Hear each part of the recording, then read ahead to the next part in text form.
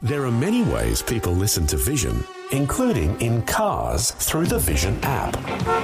The Vision app is compatible with Apple CarPlay and Android Auto, so if you have mobile coverage, you can stream any of Vision's live radio channels in crystal clear quality and enjoy a growing range of on-demand podcasts all on the go.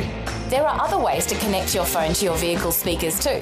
You can see detailed instructions when you Google ways to listen to Vision. However and wherever you listen to Vision, you can be sure that the announcers, programs and music will help you look to God daily. Audio on demand from Vision Christian Media. Foundations. Because look, when God called Abraham and his descendants through Isaac and Jacob, he didn't initially give them food restrictions. The food restrictions came quite a long time after that. Foundations. Understanding the Jewish foundations of our Christian faith. With Robbo Robinson and Mandy Warby. One of the best things about being alive is eating. In fact, some people love food so much they're killing themselves by overindulging. But in balance, eating is not only essential for life, but it's a central focus of celebrations, birthdays, anniversaries. It's also the main feature in many feasts and festivals mandated by God. But there are some foods God forbade his people from eating. Do the kosher rules regarding food apply to the Gentile Christians, or have the kosher laws become null and void? That is a very good question, and it is an ongoing debate, and it's been an issue in the church right since from the very first days. If you read Acts, when the Gentiles started to come to faith, it was cause of great debate. We will get to that in coming programs. So it is a big issue. And the truth is, God, in his wisdom, actually did tell his people, the Jewish people, there were certain foods that they were not allowed to eat. Foods like pork, shellfish, for example, they were absolutely forbidden. And then, of course, throughout Christian history, you know, a lot of times we can criticise the Jewish people for observing and maintaining their dietary laws, thinking, oh, you're under the law. But then there are certain Christian denominations that have also enforced rules about not eating meat on Fridays. Absolutely forbidden in some denominations. And that's because Jesus was traditionally crucified on a Friday. And not only that, but when Jewish people were forced to convert in the Middle Ages, Dark Ages we call it, they were often forced to eat pork as proof of their conversion. Oh, wow. So food and which foods are acceptable and which are not, on both sides of the argument, has been a pretty hot topic throughout history. And obviously that raises the question for this program and for ensuing programs too. Can we eat all foods, or are there still prohibitions? As a general rule, people would say, oh, no, there's no prohibitions at all on what we can eat. Actually, that's not true. Everybody's gasping. I know they're gasping at the moment. Look, the dietary laws are known in Hebrew as kashrut, and they deal with the foods that Jews are permitted to eat and also how those foods have to be prepared according to Jewish law. Because, look, when God called Abraham and his descendants through Isaac and Jacob, he didn't initially give them food restrictions. The food restrictions came quite a long time after that. Yeah, we read about it for the first time in Exodus. In fact, Exodus 23, verse 19 says, "You shall bring the choice first fruits of your soil into the house of the Lord your God. You are not to boil a young goat in the milk of its mother." Now, of course, that's repeated in Exodus 34 as well. So that's probably the first time that we see some prohibition as to how they could prepare food. And it's kind of like out of the blue. It's like it's just thrown in there. You kind of go, what's that got to do with bringing the first fruits? It's bizarre, isn't it? Yeah. And then in Deuteronomy 14, we also read in verse 21, "You shall not eat anything which dies of itself.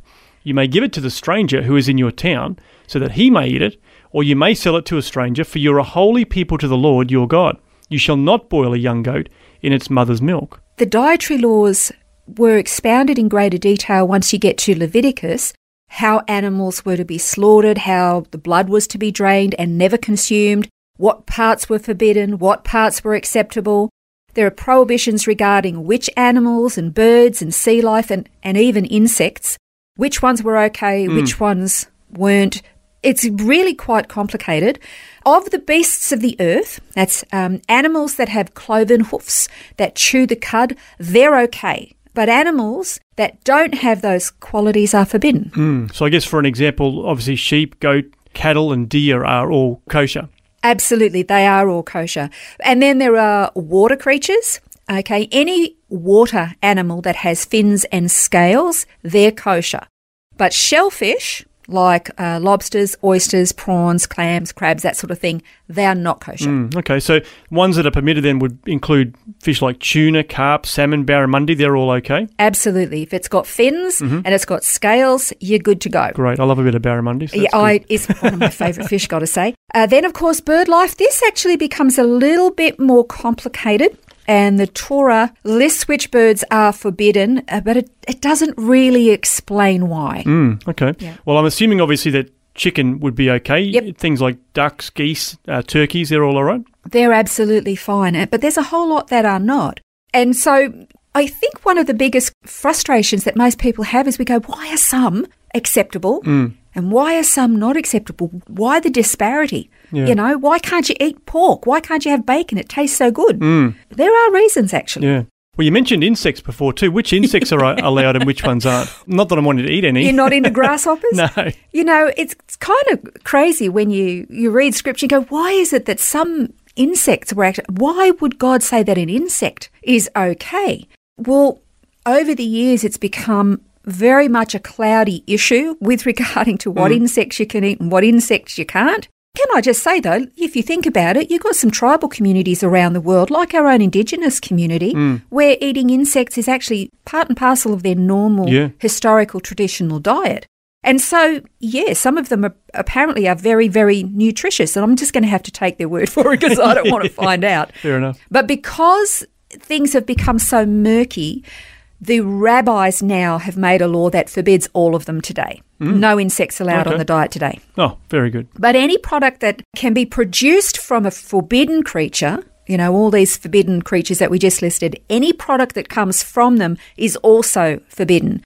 Okay, we know that pork is forbidden, but gelatin that is used in a lot of foods, that's made from the peptides and proteins produced by partial hydrolysis of collagen. That's extracted from the skin, bones and connective tissue of animals. Now, it's not just pigs that it comes from, but from cattle, chicken, fish, as well as pigs. The cattle, chicken and fish gelatins are all okay, but gelatin that comes from a pig is absolutely forbidden. The animal itself and any products made from the animal, they're forbidden. And another kosher law is the separation of meat and dairy, which comes from the verses that you read at the beginning about not boiling a young goat in its mother's milk. Now, from this particular command comes a whole raft of kosher laws that you're not allowed to mix meat and dairy at all. Can I just say that's not what the verse says? The verse says don't boil or cook a young goat in its mother's milk. That's all it says. But from that, for the most observant families, they will actually have 2 full complete kitchens in their homes. Oh, wow. One is for preparing dairy meals. The other is for preparing meat meals, and they will even have complete sets of cutlery and plates and drinking vessels and everything. Wow. 2 of everything. So if they're just wanting to have, you know, fettuccine verde or something, it's just 4 cheeses and the pasta, that's prepared in the dairy kitchen. And if you want a piece of steak, that's in the other kitchen. Wow. It's exactly the same in the hotels in Israel as well. Where we go, they're usually all kosher, and the dairy meal of the day is the breakfast, and there's going to be no meat, no sausages, and there's going to be no bacon. You don't miss it because there's so much food. And then the evening meal is the meat meal of the day. No milk for your coffee afterwards and no cream on your dessert. And when you have lunch, you will either choose one or the other depending on where you're getting your lunch from. Right. That's amazing. It's really interesting. So it can be a bit confusing, you know, how these laws develop, especially when you read about Abraham's encounter with his visitors in Genesis. Now, of course, this is actually God visiting Abraham with 2 angels. Yeah. And we read about this in Genesis 18, verse 1. It says, the Lord, Jehovah, visited Abraham, and it says, Abraham asked them to rest under a tree while he prepared their meal. So Abraham hurried into the tent to Sarah and said, quickly, prepare 3 measures of fine flour, knead it and make bread cakes.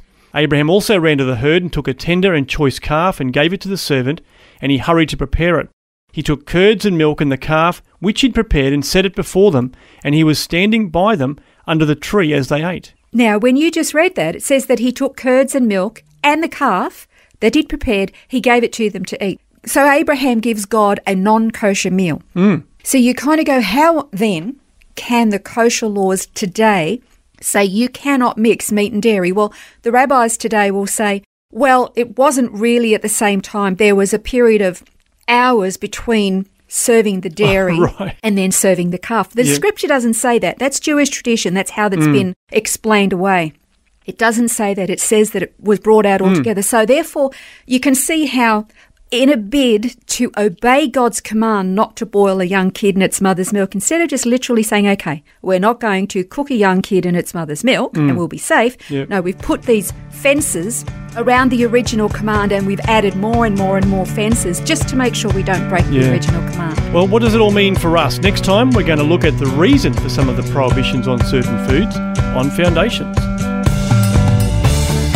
This has been Foundations, a look at the Jewish foundations of our Christian faith. For study notes, resources and more, see vision.org.au/foundations.